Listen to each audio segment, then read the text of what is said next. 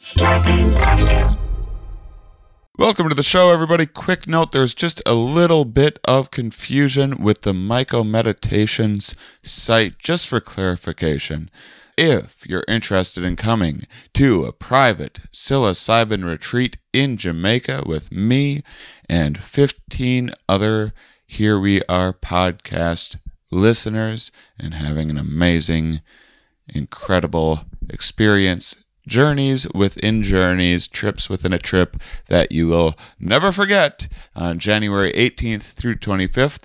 So it says Shane Moss Private Retreat when you go to the site. That is specifically meant to deter people who don't know who I am. So it's just us. It's all people like you good folks who already kind of know a lot of my take on things and are interested in hanging out with me. So it's not some weird thing where someone goes to Jamaica and then is like, who is this guy and why is there a comedian at my mushroom retreat? Well, I'm trying to help treat my depression and there's a comedian. Is he going to make fun of us? That's some weird stuff I've had to deal with in the past with the retreat. So that's why it says private, is just to deter you. If you're listening to this, you are welcome to come to that retreat and encouraged. So it just says private to deter people that don't know me.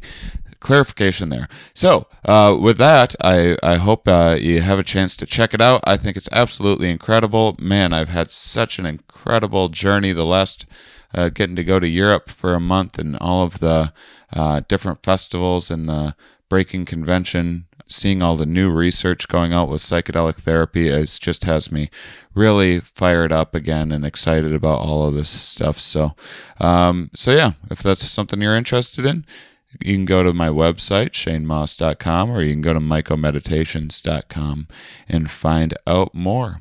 Are we? Yes. Where are we? Here. Why are we here? Not entirely clear. We are misfits thrust into existence by random chance, with no hints at all as to how we're supposed to make sense of it all. It's immensely bizarre. Here we are.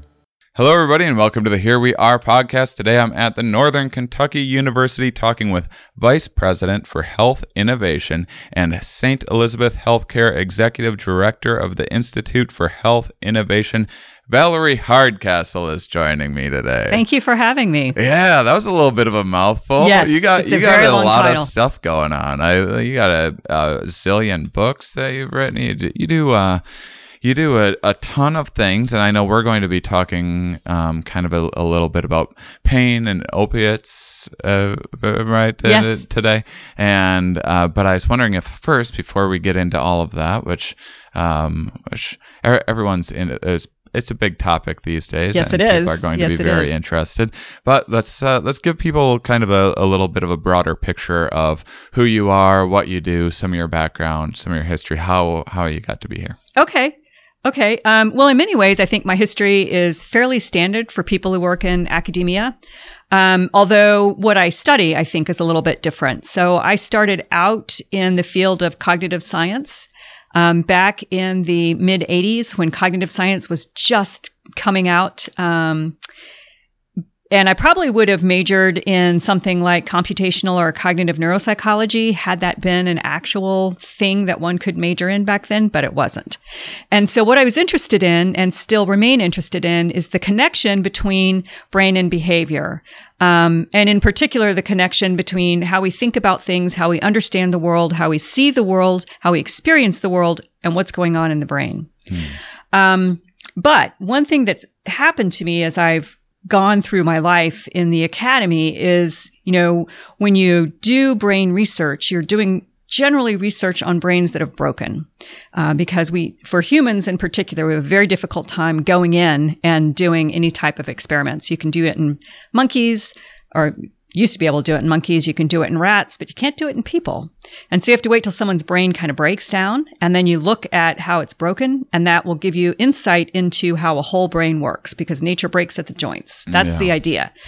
So someone has a stroke or something, and now they can only communicate through singing, and why in the world Why is that? And then what's broken in their brain? Because then you can do a brain scan and see what's where the dead tissue is, and make some guesses about what that dead tissue must have been doing functionally so that someone could talk as opposed to just grunt or make noises or sing or whatever. And as I moved through my career, and what I did really was more theoretical, which is how I end up being in philosophy departments and science and technology studies departments, as opposed to doing bench science, as I was interested in sort of the big theory behind things. How do we take all of these data and put them together into a coherent story? But as I was moving through my career, I recognized that I was studying a lot of people with significant problems, but I wasn't actually helping them. And so I can write a lot of books, I can write a lot of articles, and maybe 5 people, 25 people, 1,200 people read them. But it's going to take a long time before there's any sort of trickle-down effect between what I've written or what I've said in public and it actually making an impact in someone's life. Mm-hmm. So a few years ago, I started looking for a different opportunity that kind of melded the skills that I have in the academy with my desire to actually do something before I retire that I can look back on and say, hey, I did that. And so that's when I moved to Northern Kentucky University because they started this Institute for Health Innovation and they were looking for someone to run it. And part of what my job is here is actually walking the walk as well as talking the talk. So I can talk about health innovation and what we need to make people better, but part of my job is actually going out in the community and helping make this a better place. And we probably all know that the health problems and challenges in Kentucky are especially bad. I think we're currently ranked 49th in the country in terms of health outcomes. Yes. I mean, thank goodness for Arkansas, Mississippi, because they're our competitors in our race to the bottom. Yep, we're number 1 in the country in cancer. We're number 1 in the country in heart disease. We are 5th in the country in terms of overdose, but Northern Kentucky, if it were its own state, would probably be ranked number 1. And so the question is, how do I take everything that I've learned about brains and behavior and apply it in the real world so that I can affect change to the entire population? Wonderful. So that's what I do. That's wonderful. I mean, that's what much of this podcast is all about. And it's a big part of why I, as much as I like, say, physics or whatever, I focus on life science stuff, hoping to make an impact in people's lives and that sort of thing. So let's talk about your work specifically here then. Okay. What do you want to know? So you work with opiate and pain management? I don't do so much pain management here. Before I got into, or maybe simultaneous, I don't know. I have to go back and look at my CV, but I was in both cases, pain disorders and addiction type disorders. They're these chronic brain-based diseases that we really have no idea what we're doing in terms of helping people. And so chronic pain, for example, particularly lower back pain, we all know somebody who's got chronic pain and they will tell you like drugs don't touch it. Aspirin doesn't touch it. I go to therapy. It doesn't really help. We don't have good mechanisms for helping these people. And part of it for that is that we have finally recognized that chronic pain is not acute pain that never goes away. It's something else, because when you have chronic pain, it rewires your brain in a particular way so that it has cognitive and affective aspects to it that you don't find with just regular, ordinary, everyday acute pain. And you see the same thing with addiction, because we all know that on the one hand, people who have substance use disorder consume, we believe, their substance, or at least initially because it makes them feel better, but then they will continue to consume, they will continue to engage in from the outside what looks like self-defeating activities, and they can't seem to stop, even when it's destroying their life. And of course, it's not like suddenly they're gaga and they don't know that their life is being destroyed. So how do we help these people? And we don't have good therapies for that either, right? Because if we did, we wouldn't have the opiate crises that we have right now. And so in both cases, they're chronic illnesses that are associated with the rewiring of the brain in a very similar fashion. And in both cases, we don't have good therapies or treatments for them. So give us kind of a neuroscience 101 of what is happening what are these pathways that are being created? Is it almost like some sort of habitual, like learned behavior or something? Well, like it's let me take chronic pain as a case. So we know, here's one way to understand what pain is. And this is a viewpoint that's not my own. It's expressed with Vanya Apkarian. And he has this idea that pain is not just like a thing. It's not one thing. Rather, it's a process. And it starts out when you know you're going to experience pain and you anticipate the pain. And if you think about your pain experiences, you know what I'm talking about. And I had one recently when I fell off my bicycle, although I won't tell you too much detail about that. But as I was going down, I know. Yeah. Oh, this is going to hurt. I'm bracing myself just listening to this story. Right. And and so you're anticipating, and there's like nothing you can do about it. Just got to wait for it, right? Yeah. And you slam your hand in the door and you think, you have this moment where it's like, oh, this is going to hurt. Yeah. And then you just wait. And sure enough, it really hurts. So there's the anticipation. Then there's the pain experience itself, right? That's the ouch part.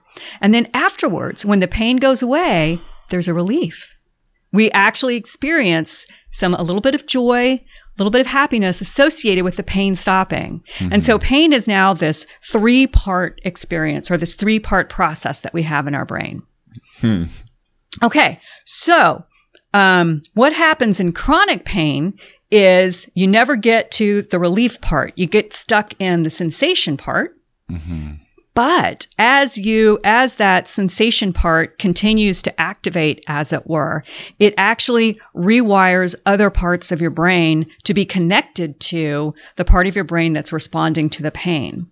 So, and the part that it rewires is the prefrontal cortex, which is our decision-making apparatus. And what we've seen is that people with chronic pain, you might notice, if you know people with chronic pain, that pain fills their life. And it's really important to them in a way that even if you have extended chronic pain, you break a limb. And so for 6 months, you're in pain, but it's not a chronic pain. It's just a long acute pain. You can go about your life and it doesn't fill your world in the same way that it does with someone with chronic pain. And other people have noticed that people with chronic pain often don't seem, from the outside, it appears they don't make good decisions relative to self-care or doing something about their pain. And that's because the part of their brain that deals with decision making is literally wired into the part of the brain that's experiencing the pain. And that doesn't happen in people with acute pain. And you see the same sort of things with addiction. So you get the reward system rewiring your prefrontal areas so that affects your decision-making capability. And you get then 2 behavioral outcomes from that. One is kind of this obsessive seeking of the substance of choice, which in many ways is comparable to the pain filling the world, right? So people who have substance use disorders really are obsessed, I'm going to use that word, with the substance themselves. And you can contrast that with someone like me, who I don't think I have a substance use disorder, but I really like chocolate. Mm-hmm. I really like chocolate. But I'm not sitting at this interview wishing I had a candy bar right now or something like that. And so. Well, now, yeah, just a little bit. Now that you've brought it up, come on. Nope. What are you into? Like a Snickers? All right. But the point is that I can really like something, and when I'm around it, I want to consume it, but it doesn't fill my world. Mm-hmm. But with people with addictions, it does fill the world in the same way that pain fills the world of people with chronic pain. And then on top of that, you get this kind of obsessive seeking behaviors with people with addiction. So, and this corresponds to people who say, my friend has chronic pain, but it seems like she's not always behaving rationally relative to her pain. She's not taking care of herself with respect to her pain. I think they're analogous to each other. And so you can have people who suffer addiction who are seeking their drug of choice to the exclusion of other things, exclusion of eating, to the exclusion of bathing, to the exclusion of their loved ones. How does that happen? Well, it happens because their brain is rewired now. So they simply can't behave in the way they would have behaved had their brain not been rewired. So, So this rewiring with the drug addiction, this is kind of the prefrontal cortex being hijacked to kind of pull the attention toward that substance. And I mean, to me, that feels more like, that's just like this drug's a reward, your family is a reward, showering, eating also rewards, and the drug reward is just stronger. And almost, the other rewards fade. And the other rewards fade, but I don't quite understand the parallel with how pain is rewiring the prefrontal cortex. Well, maybe I'm not articulating this well. I don't think you're doing anything wrong here. I'm just trying to get a clearer picture. Yes. So we need to think. On the one hand, yes, we can talk about how drugs of choice become excessive rewards in people who have a disorder, but that doesn't actually explain all the seeking behavior. Mm-hmm. Just like even if I really, really like chocolate, that doesn't mean I'm going to tank my career by seeking candy bars as opposed to doing what I'm being paid to do. Mm-hmm. So there's something else going on with people who have addictions because they will engage in the seeking behavior to the detriment of everything else, right? So you might really love sex, but that doesn't mean you're still not going to brush your teeth or eat your food or something like that. And that's because you don't engage, for people who have, say, a normal sex life, then they don't engage in the obsessive seeking behavior. So what's going on with rewiring? It's not just damping down, and actually it's not at all damping down the other things that give you reward and enhancing the reward itself, but rather it's forcing you to single-mindedly focus on the thing that you want to the exclusion of everything else. So it's changing the way you pay attention. It's changing the way you think about things. It's changing then your behavior in ways that to people on the outside looks completely irrational. Mm. And that's why we talk about people with addiction. Oh, they have weakness of will. If they could just pull themselves together and recognize what they're doing, they'd be fine. And the answer is no, because they literally can't do that. Because now the part of their brain that deals with planning and cognition and behavior has been hijacked in a very fundamental way. And so the question is, how do we fix this? And what's interesting, to me anyway, is that when you look at chronic pain, all these chronic sort of lifestyle-related illnesses, diabetes, adult-set asthma, hypertension, addiction, chronic pain, they all have certain things in common, right? They all have a genetic component. They all have a certain neurophysiology. They all are lifestyle associated, but they all have very similar rates of relapse. And so when you look at how often people with substance use disorders, go through treatment, they get better, and then they relapse and go back to their substance of choice, you compare that rate to a diabetic who has their blood sugar levels under control, but then they slip up, they don't take their insulin, they eat the wrong thing, and so things get out of whack and they have to go get treatment, almost exactly the same rate of relapse. Similar for people with asthma and other types of these sorts of complex chronic illnesses. So we have this whole family of illnesses that are associated with rewiring of the brain and behavior and lifestyle that we have really no good way to treat, because the problem, in a nutshell, is we don't know how to manage compliance. We don't know how to get people to behave the way we believe they should behave in order to get themselves healthy. So when you talk about there being genetic components, I'm wondering about the individual differences. Are some people just more, do they have a, say, prefrontal cortex that is more susceptible to this rewiring? Is there any connection with like any other, like ADHD or any other things like that make someone that you would be able to predict that this person would be more susceptible ahead of time to, say, a chronic pain issue or a drug addiction? Yes. So that's a very good question. And I don't know that anybody has a good answer to it. I mean, I think what we can say is that it's clear there's a genetic component in that if your parents have addictions, it's much more likely that you're going to have an addiction as well, regardless of whether you're raised in your parental environment. So if you were shuffled off to foster care, or if you were adopted, or, you never knew your parents.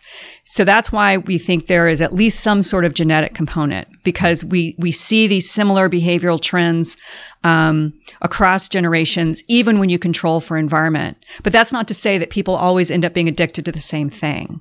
So it's not like, well, my parents were heroin addicts and that means I must be a heroin addict. You might end up, your drug of choice might be something else, or it might not be a drug at all. So, but I don't know much more beyond that relative to the genetic component. I mean, right now, I think what people are most focused on is the interaction between mental disorder and addiction. So it's very clear that people who suffer from substance use disorder generally have co-occurring anxiety, depression, and the similar sorts of issues there. Mm-hmm. And so a lot of it seems to be they're also engaging in self-medication, which makes sense, right? Because if you don't have some underlying emotional or psychological issue that you're trying to manage in some way, it's hard to see how you would get started down the path of addiction, because I know people talk about, well, one puff and you're addicted forever. That's not usually how it works. Right. So usually people take the substance and they get something out of it that they didn't have before. And generally, particularly with opiates, it's a masking of their internal pain. A lot of times they didn't even know they had the internal pain because they've always been anxious, and then suddenly they're not anxious anymore. And that makes a big difference to them. So then they do it again, and then they start getting in trouble. Yeah, I had a injury that I've talked about endlessly on the podcast. I broke both my feet once, and I had a couple foot surgeries. I was laid up for like a year or so, but I had some opiates and stuff during that. It was never much of, I kind of felt like I could see how this could become a problematic kind of thing. But as far as even in hindsight, reflecting back on it, it doesn't seem like, and I wasn't necessarily like using them super responsibly either, but one striking thing was just how much, it didn't just help my foot pain. It also just made me feel like, oh, everything's going to work out. And like whatever, like financial issues are being buried with work or whatever else, I would become like really productive, and, any depression issues or anything like that I was susceptible to would also, go away. And it was really interesting because the kind of pain centers are it's basically the same process as whether it's physical or psychological pain. Very similar, right? Very similar. Yeah. Yeah. I mean, of course, if you have physical pain, then you've got nociceptors being activated, right? Things on the periphery are coming up and saying, something is going on with my tissues that you need to pay attention to. But certainly psychological pain activates the same parts of your brain, or very similar parts of your brain once you get up into the brain itself. Yeah. And it's interesting, the kind of, I like thinking about the kind of embodied cognition of it all as well. I distinctly remember I had to like break my feet and I had to crawl down this mountain for a few hours. It was not the best day of my life. No, I bet not. And I remember, I was in a tremendous amount of pain and everything, but I was meditating quite a bit at the time. I think I was like handling it as well as a person could. But one thing that like I caught myself thinking that was just so strange and funny was that I found myself at one point, I was like thinking about the political system and the government and like how the whole world is, it's all just broken. And I'm like, oh no, that's not the world that's broken. You're broken right now. Right, and you're projecting that on the world. And I'm sure that must be happening quite a bit with chronic pain issues, with substance abuse issues. Yes, although I would also guess that part of what you were doing, if you're trying to get off a mountain with broken feet, is you were trying to distract yourself from the pain so that you could do what you needed to do to get to the bottom of the mountain. Interesting. Because one thing we know about pain experiences is they're very malleable. I mean, right? That's what Lamaze is all about, is you mentally try to control your breathing and your attention so that you're not focused on the pain, so you don't feel it as much.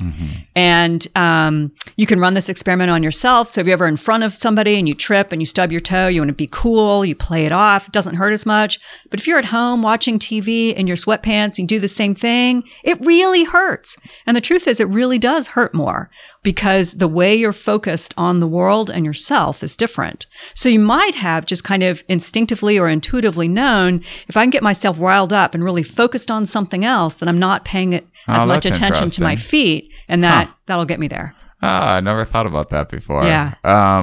Because it's probably the case that once you got help, your feet hurt much more than they did coming off the mountain. Yeah. Yeah, it did feel like once I actually got to the hospital and then had to wait through triage was when it really hurt. Yeah, because I thought I'd walk in and be taken care of immediately, and when that wasn't the case, that's when it became pretty unbearable. Yeah, so you get that disappointment feeding into your pain experience, and that's just like a double whammy. Yeah. Plus, you're going to be cared for. So you don't have to engage in that self-care anymore. And so you can just, your mind can just let it go and let you experience the pain, unfortunately, which is what happens. Yeah. So you were in a safe place to fall apart. Yeah. Huh. It is. That is so fun.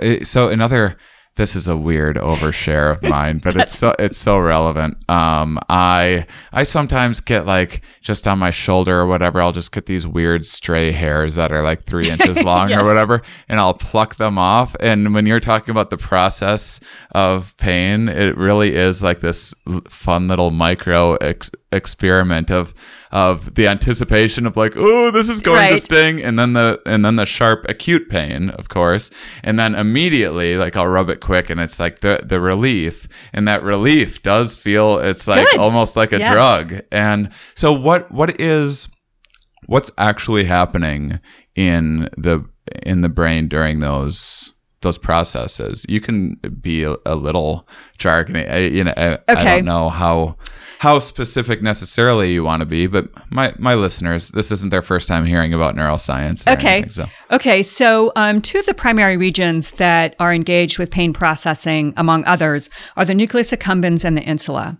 And it's their interaction along with other sort of upregulating and downregulating influences, I think, that really determines the magnitude and kind of the affective side of the pain. So the insula seems to be measuring the magnitude. How bad is the pain? How big is the pain? And the nucleus accumbens and the anterior cingulate seem to be the regions that are the actual pain centers. And so it's interaction of those 2 areas that give you the pain sensation. Now I've forgotten what your question was. Walking through the process of the anticipation of pain, the pain itself. Yes. Which I mean, all of these things are blending together. Of course. They're not separate. Right. And then the relief of the pain. Yes, and so it seems to be all tied into your reward system, and so obviously the pain is something that's negative. So it's an anti-reward. It's your body telling you, well, we need to avoid this. Abkarian's view is that one reason we experience pain is because we need to protect our damaged tissues, right? It draws our attention to it. We protect it. We nurse it. But then we also need essentially some reason for doing that, right? And it's the case that if we nurse something, we take care of something, the pain goes away, we get the boost of relief.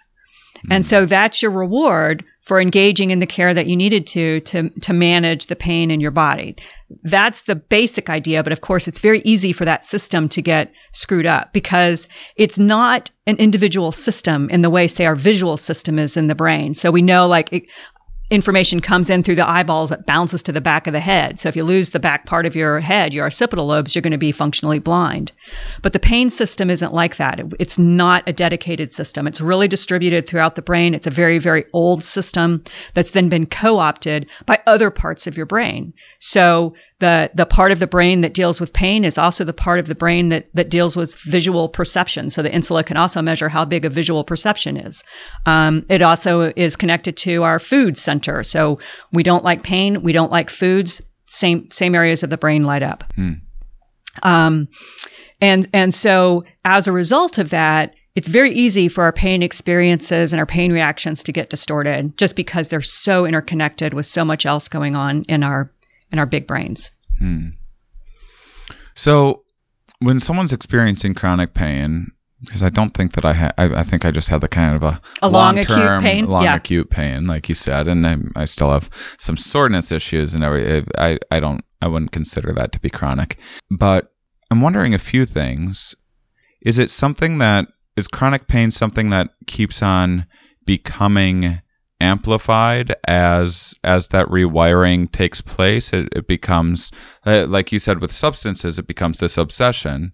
Does chronic pain, if you have like a lower back issue or something, is it the case that people just can't stop thinking about their lower back? Is it the case that they become more and more sensitive, that now, like, once they have a chronic pain issue someplace, they become just hypersensitive to other things in the world as well? What's going on? Right. So it's not the case that for sort of garden variety chronic pain, you become more sensitive to all types of pain. It is the case, though, that it does, as I said before, fill your world. So you are paying attention to that pain in a way that other people might be able to ignore a comparable type acute pain. But one thing that's interesting, I think, about people with chronic pain, so let's say you have chronic back pain, but now I'm going to overlay that chronic back pain with an acute pain. So I'm going to squeeze your arm really hard. Now, if you don't have chronic pain and I squeeze your arm really hard, then you have the pain sensation. And when I let go, you get the reward relief. If you have chronic back pain and I squeeze your arm really hard and then I let go, there's no relief that shows up. So you're still, in a sense, no matter what, you're kind of dragged down by your pain. You're in that part of pain where you're focused on it. You're not seeking relief. You're not getting relief. You're just focused on the pain. And in fact, the data seem to suggest that this absence of relief response to disappearing acute pain is about 90% effective in being able to pick out brains that have chronic pain. So it's a very good indicator that you have chronic pain as opposed to just a long, drawn-out acute pain. Now, I kind of was under the impression that chronic pain and acute pain kind of utilizing kind of the same parts of the brain to activate, but they are, I'm not saying this the way that I want to, but basically that they inhibit one another. You're not necessarily experiencing both at the same time. And this is No, you would experience them both at the same time. You do? Yeah. You know, I know that the old adage, right? If you don't want to pay attention to your shoes that are too tight, you wear really tight earrings, right? Yeah. That's what women were told. And that is true. You can use one acute pain to cancel out another pain, but it's not like they really cancel each other out. It's just that it gets harder to pay attention to both at the same time, or you can flip your attention. I see. And so you might find, like, if you stub your toe and you don't want to scream out in public, you'll bite your lip. And that's a way to do it. But it's not like those pains cancel each other out. They're both there. It's just that you allocate your attentional resources to them differently. And so that makes you experience the pain less. So again, it's kind of like going back to the Lamaze technique. It's a way of changing what you're paying attention to inhibit the actual pain sensation. Because your prefrontal region, the attentional areas, can inhibit pain responses. And that, again, is one of the challenges with people with chronic pain, is they really lose that ability with the rewiring of the prefrontal areas. So you have pain and you go and get like a massage or something like that. And I would imagine maybe my masseuse listeners will be upset with me, but they're not actually like fixing your lower back. But I would think that some of the stimulus is distracting in some way, and then it seems like it has some sort of long lasting. Sure. Well, it depends on why you're experiencing your back pain. So if it's tight muscles that are causing the back pain, and you go get a good massage, and the massage causes those muscles to relax, then indeed, I would say it helped with your pain. Okay. I guess I'm just always a hair suspicious of massages and acupuncture and that sort of thing. Right. But it seems like it works very well for a lot of people. It does. And I think it's a genuine help. It's not like a fake help. They're covering something up. Yeah, it really does diminish the pain response. So what about opiates? Because first off, I guess, what are they doing to inhibit pain in the first place? I guess you covered that a little bit already, but what are, I guess I'd like to know what issues we're facing in terms of some people are able to manage their pain really well with opiates. Some people aren't able to, and what other solutions are there popping up? Why are opiates becoming this massive crisis right now? Anything that you can? Sure. So if we go back to our tripartite view of pain, what the opiate does is it binds with the receptors in our reward system, so it gives us a happy response. So in effect, what opiates are doing is they're not actually taking away the paininess of pain, but they're taking away the negative reaction to pain, that really hurts of pain. At least that's one way to think about it. And so you would still recognize if you're on opiates that you have a pain somewhere, right? Your feet are damaged, but you just may not care in the same way, or may not bother you in the same way. You might feel okay about that. And that's because the opiates are binding in the reward center, and that's kind of overriding everything else. Now, I can't tell you why some people develop problems with these substances and other people don't develop problems with these substances. And I think part of that is because, like most complex chronic illnesses, it's a whole bunch of interacting causal factors that we haven't sorted out yet.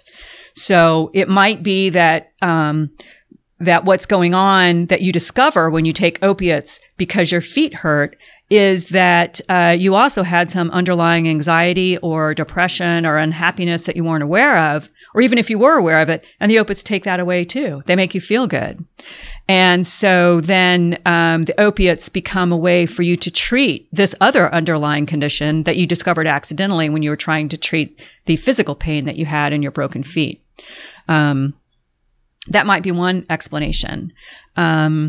I don't have good, and other people, they think it feels good. They're not treating any deep underlying issue.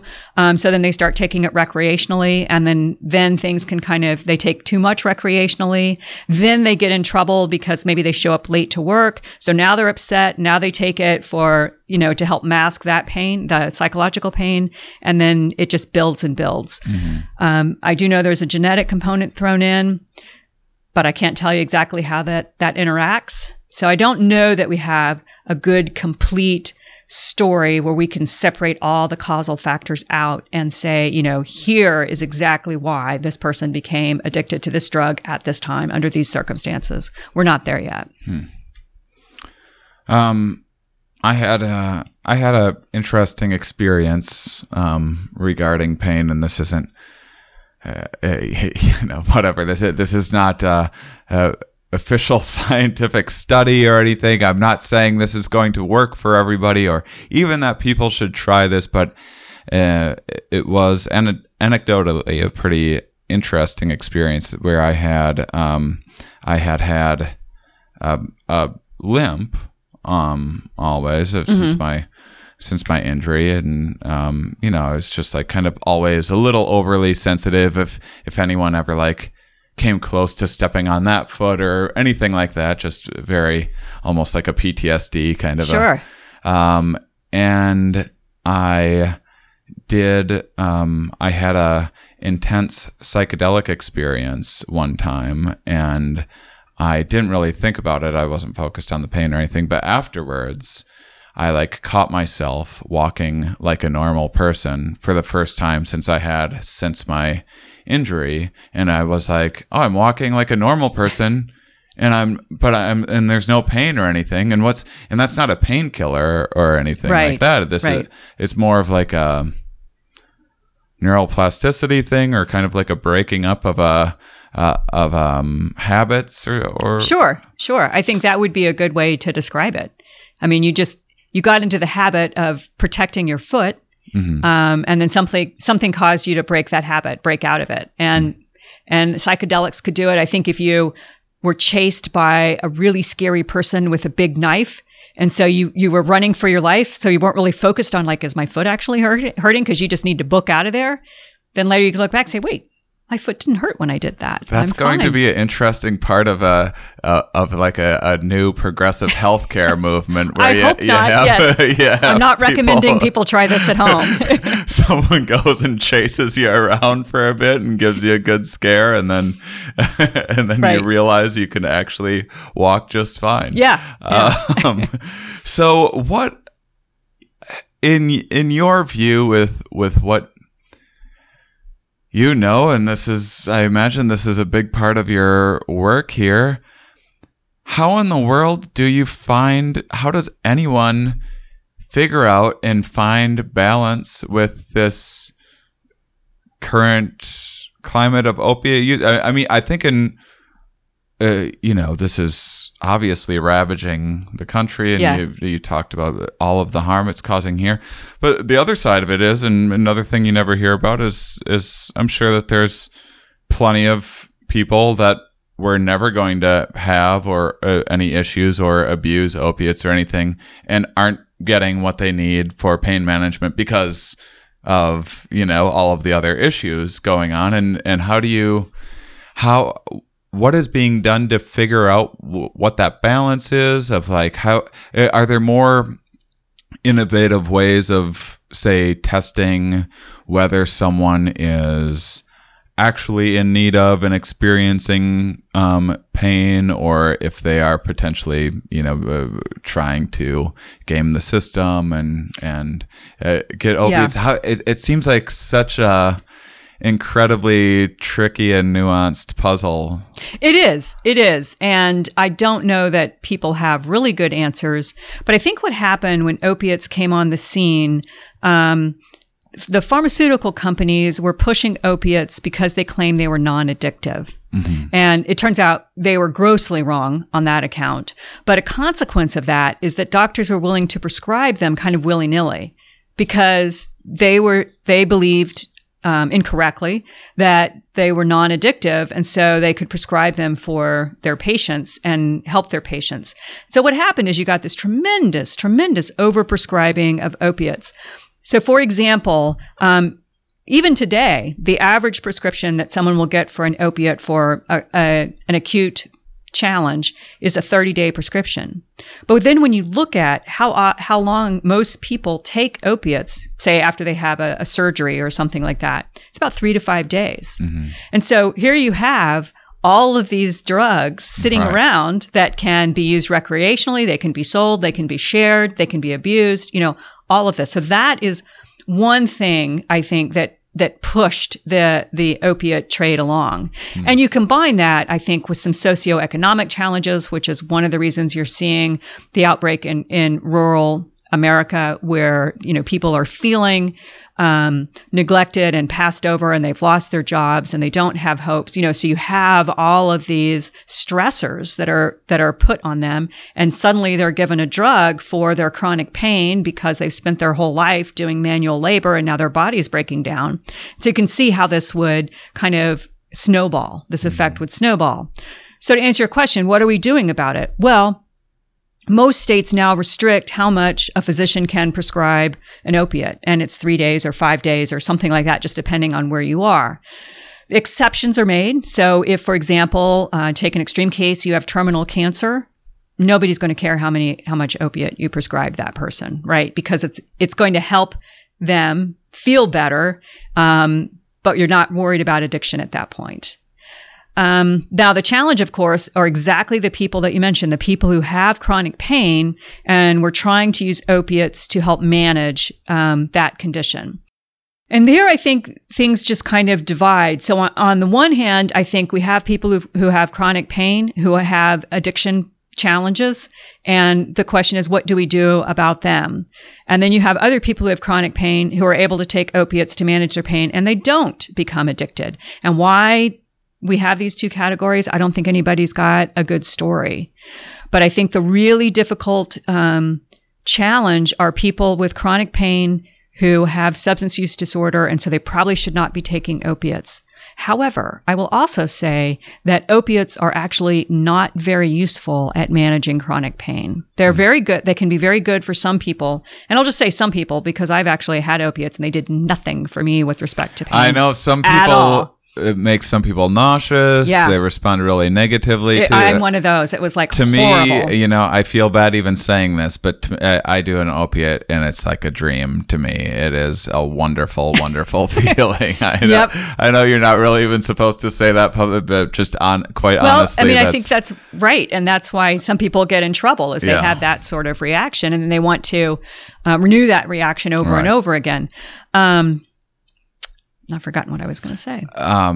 Just that some people like yourself don't even respond. Don't respond at all. So you were talking about it being probably an inferior treatment for chronic. It is an inferior treatment for chronic pain. On the other hand, though, we don't have any great treatments for chronic pain. I mean, people talk about cognitive behavioral therapy, which is really just a way of tricking you into living as though you don't have pain, but that actually seems to diminish your sensation of pain, just because you're relearning to focus your attention to something else besides your pain, to the world outside, as it were, to your life.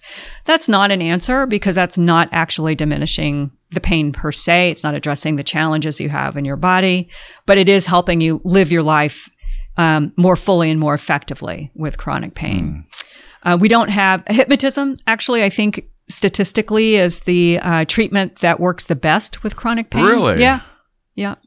I've never been hypnotized before, and now I really want to. Yeah, you should. You should. Have you been hypnotized? No, I haven't, but I've watched it a lot. So, that's one reason I'm not going to be hypnotized. Thank you. What's the process? I mean, I've seen like the show in the park or whatever with the hypnotist on stage. But what's for medical therapeutic hypnosis? What is the process? In many ways, it's the same thing. You get someone to focus their attention on another object so deeply that they, in a sense, forget to pay attention to the rest of the world.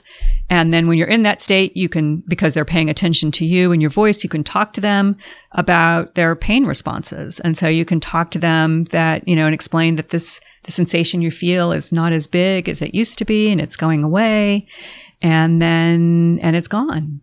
And so, for some people that really works. Not for everybody. And not everyone can be hypnotized either. And so, but the point is, because chronic pain just isn't acute pain, we don't have good treatments for it. Just like with addiction. Addiction is not just taking a substance because you like it, but it involves all this other stuff going on in the brain. We don't really have good treatments for that either. And then we have problems. Huh.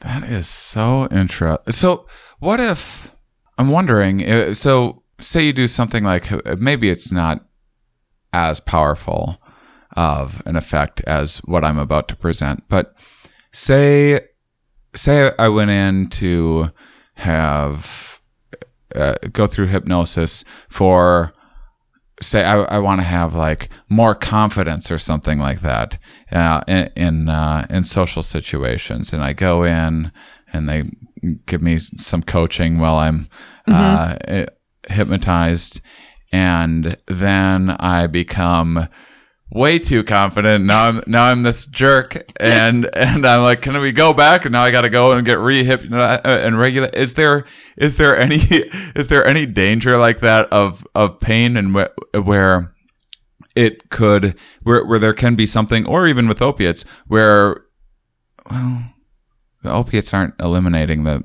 sense of pain. The question is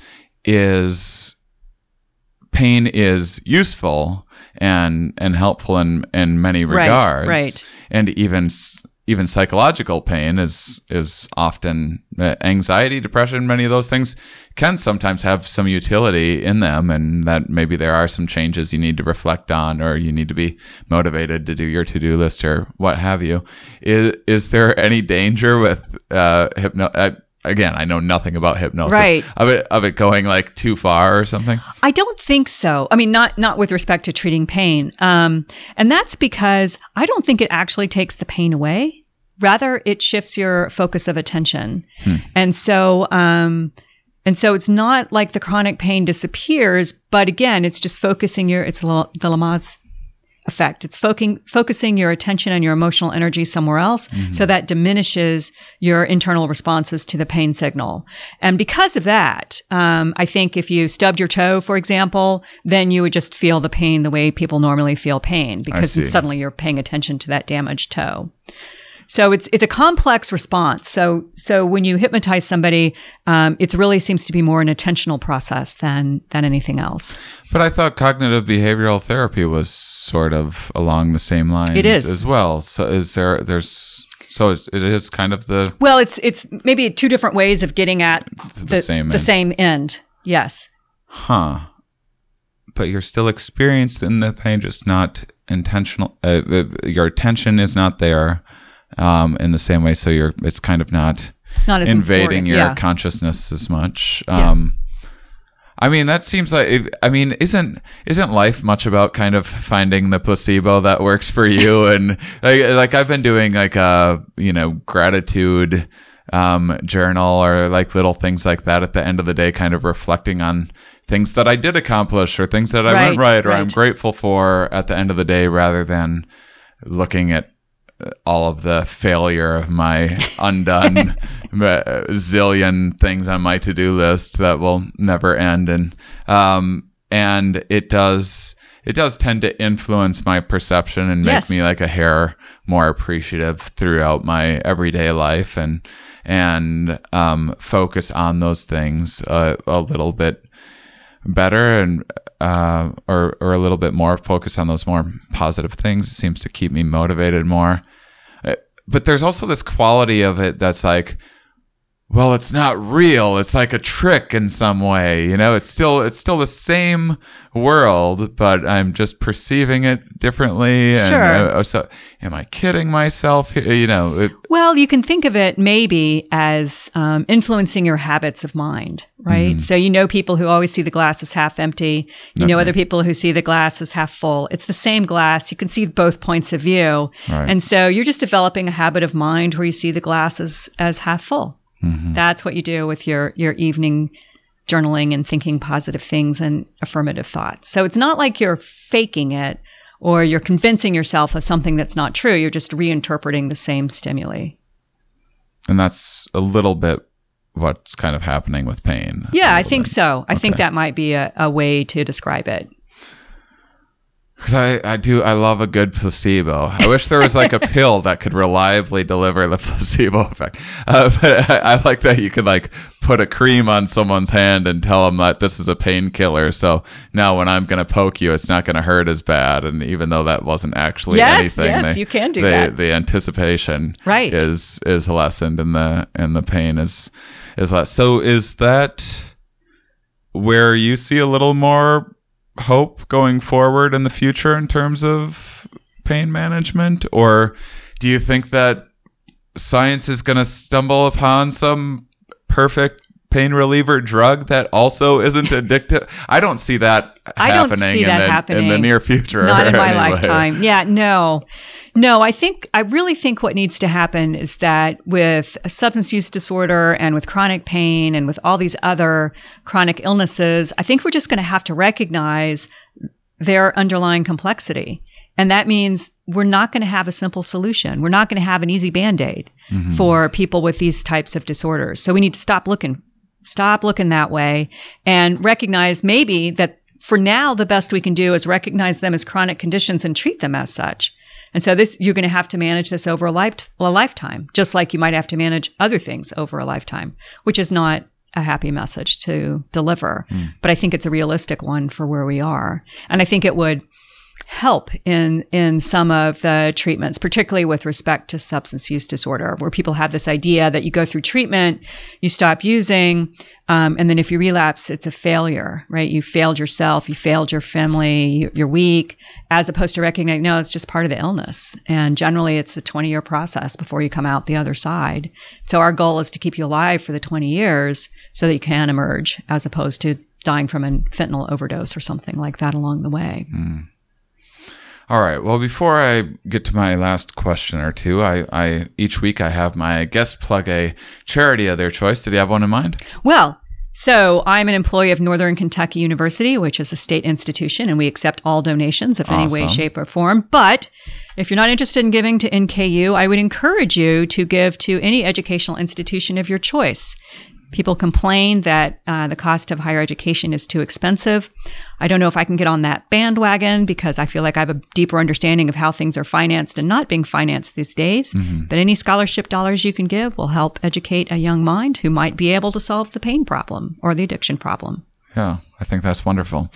All right. So the probably last thing that I want to ask you was, are there any demographics that are more susceptible? I guess in my mind, I'm kind of thinking in terms of age. Is there any kind of, because when I think about younger people, I think of like, well, if they get their hands on a few extra pills, there might be some kind of hedonic abuse there. But then I'll think of, people like my grandparents or something like that also just are like, well, if a doctor says it's okay, it must be okay. And kind of they fall for that and kind of get themselves, I see some older people get themselves in trouble that way. And who knows if that's age or just generational or cultural or whatever. But are there any, I guess you said, socioeconomic issues. Right. So certainly it seems to be the case that opiate addiction is more male than female.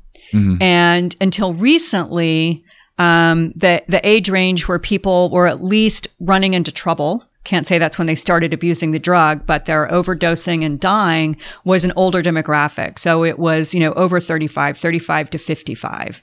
And part of that. Oh, no. Yes. All of the substance abuse problems I've had in my life, and you're telling me now I'm in the worst age range. No. And part of that was because the opiate epidemic got started by overprescribing opiates to people with pain issues. Right. And that generally happens when you're heading toward middle age or in middle age. But what we're seeing in Northern Kentucky is that age demographic of when people are overdosing and dying becoming younger and younger. And so that's telling us that the abuse is starting at a younger and younger age, because generally you have to use and abuse for a few years before you start overdosing. Not always, but usually it follows a particular path. So now we know that people are starting to use in middle school and high school. And so what we're seeing is the second generation, I think, of the opiate epidemic. Because originally maybe mom or dad got prescribed these drugs and that set off a chain of unfortunate events. Now their kids were raised in and around this drug of abuse. They see that as a way to cope with problems. And so they're more inclined to abuse the drug at an earlier age. And so it's a shifting demographic, I think, depending on how people are accessing the drug and why. Well, this has been a fascinating conversation. So, I know it's just interesting in general. People love this topic, but it's just so important. And it is. You've done a wonderful job of clearly explaining a complicated, nuanced issue. So, thank you, Valerie Hardcastle, thank you very much for joining me today. And thank you, listeners, for being such wonderful, curious people. We'll talk with you next week.